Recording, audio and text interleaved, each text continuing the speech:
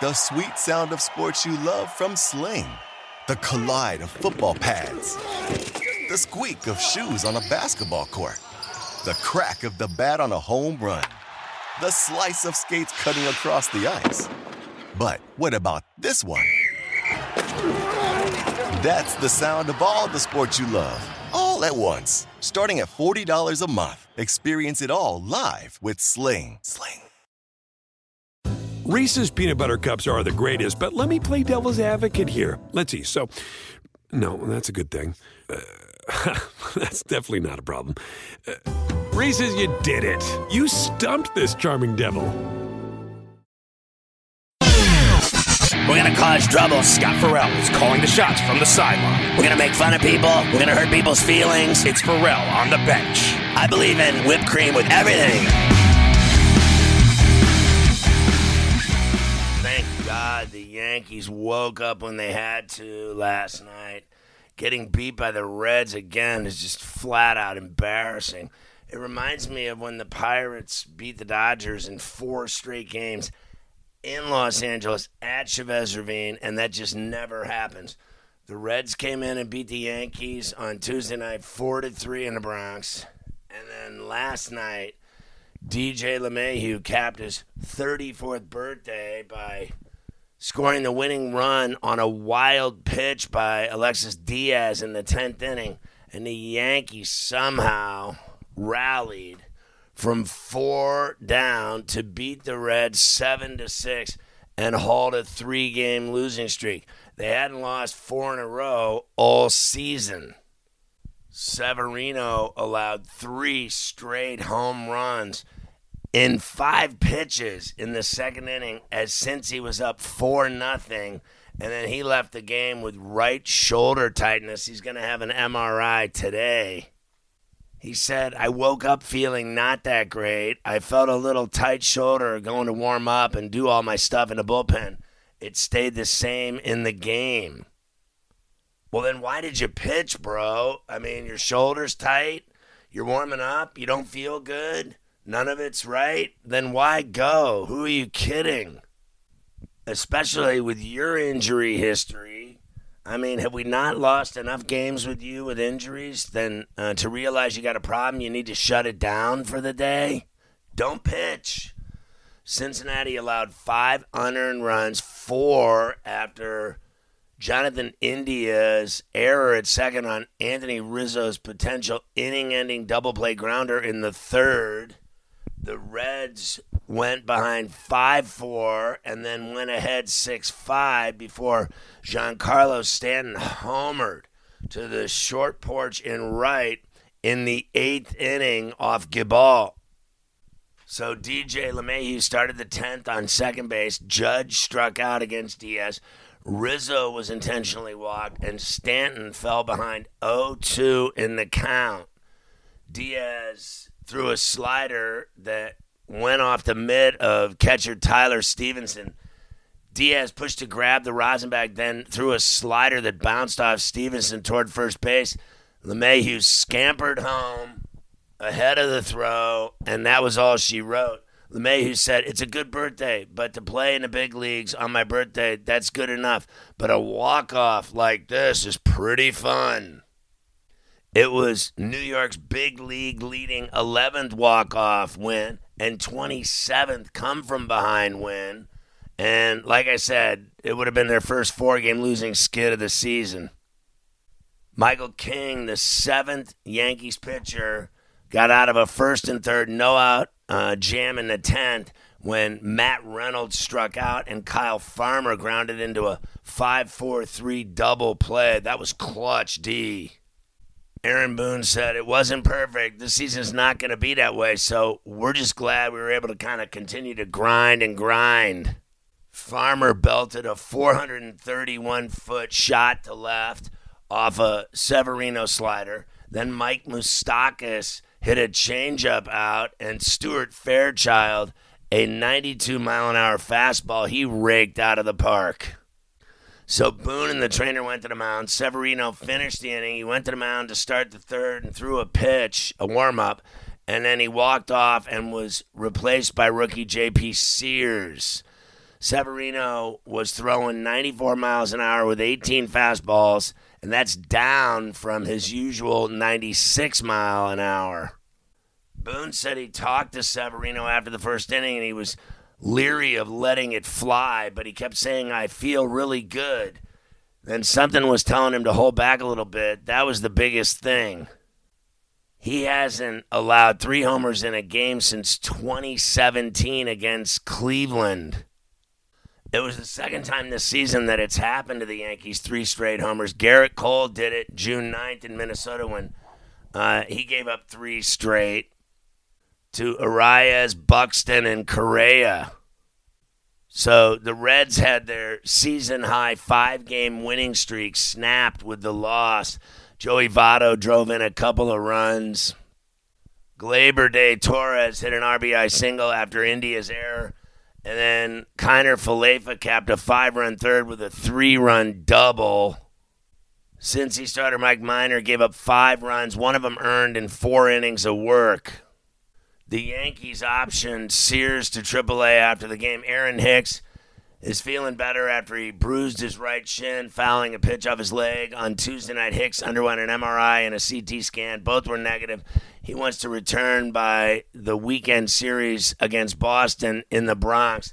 And right-hander Domingo Germán, his right shoulder impingement, he's been out since spring, through a bullpen session, looked great, and is scheduled to make a rehab start in Scranton and AAA. And then that might change depending on if they need him by Friday, but he's about ready to go for the Bombers. You got another one in the Bronx with Luis Castillo, the all-star right-hander making his second career start in the Bronx, taking on all-star lefty Nestor Cortez. So basically it went like this. Votto grounded out to short, and India scored in the first. It was 1-0. Then Farmer in the second, homer to left, 431 feet. It was 2-0. Moustakas hit one out to right, 390 feet. It was 3-0. Fairchild hit one out to left, 364 feet. It was 4-0. Then Rizzo in the third grounds into the fielder's choice, and Gallo scored. It was 4-1. Torres singled to left. LeMahieu scored. It was 4-2. Kiner Falefa doubled to deep center. Donaldson and Rizzo scored. So did Torres. It was 5-4 Yankees. But then in the fifth, Votto hit a ground rule double to left. India scored. It was 5-all. Stevenson hits a sac fly to center. Drury scored in the fifth, making it 6-5 Reds. In the eighth, Giancarlo Stanton, the shot to the porch, 345 feet in right, 6-all. That was clutch. And then LeMahieu scores on the Diaz wild pitch in the 10th. 7-6 Bombers. That's all she wrote, baby. How about your boy Ohtani last night out in Anaheim? The Japanese phenom won his 6th straight start. He struck out 12 in 6 innings. He's just a monster.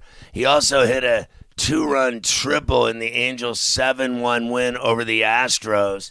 Over his last 6 starts, Ohtani has allowed only 3 runs, 2 of them earned, and 20 hits in 39 2/3 innings with 58 strikeouts and 11 walks.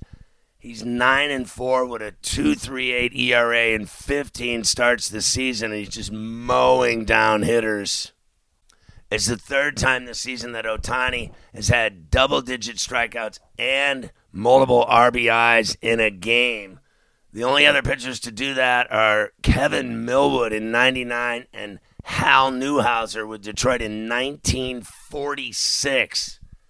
And it was Ohtani's last start on the mound before next week's All-Star game at Dodger Stadium.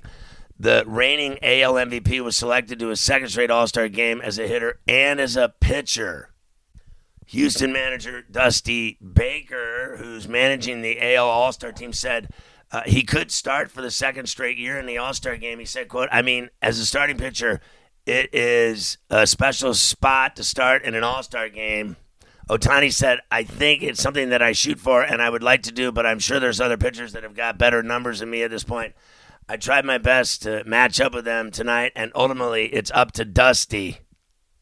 Ohtani became the 5th pitcher to have at least 50 strikeouts and allow one or fewer earned runs over a 5-game span since earned runs became official in 1913. The others to do it were Chris Sale in 2018, Kershaw in 2014-15, R.A. Dickey in 2012, and Randy Johnson in 97. That's crazy. Ohtani hasn't made a decision about being in the home run derby yet.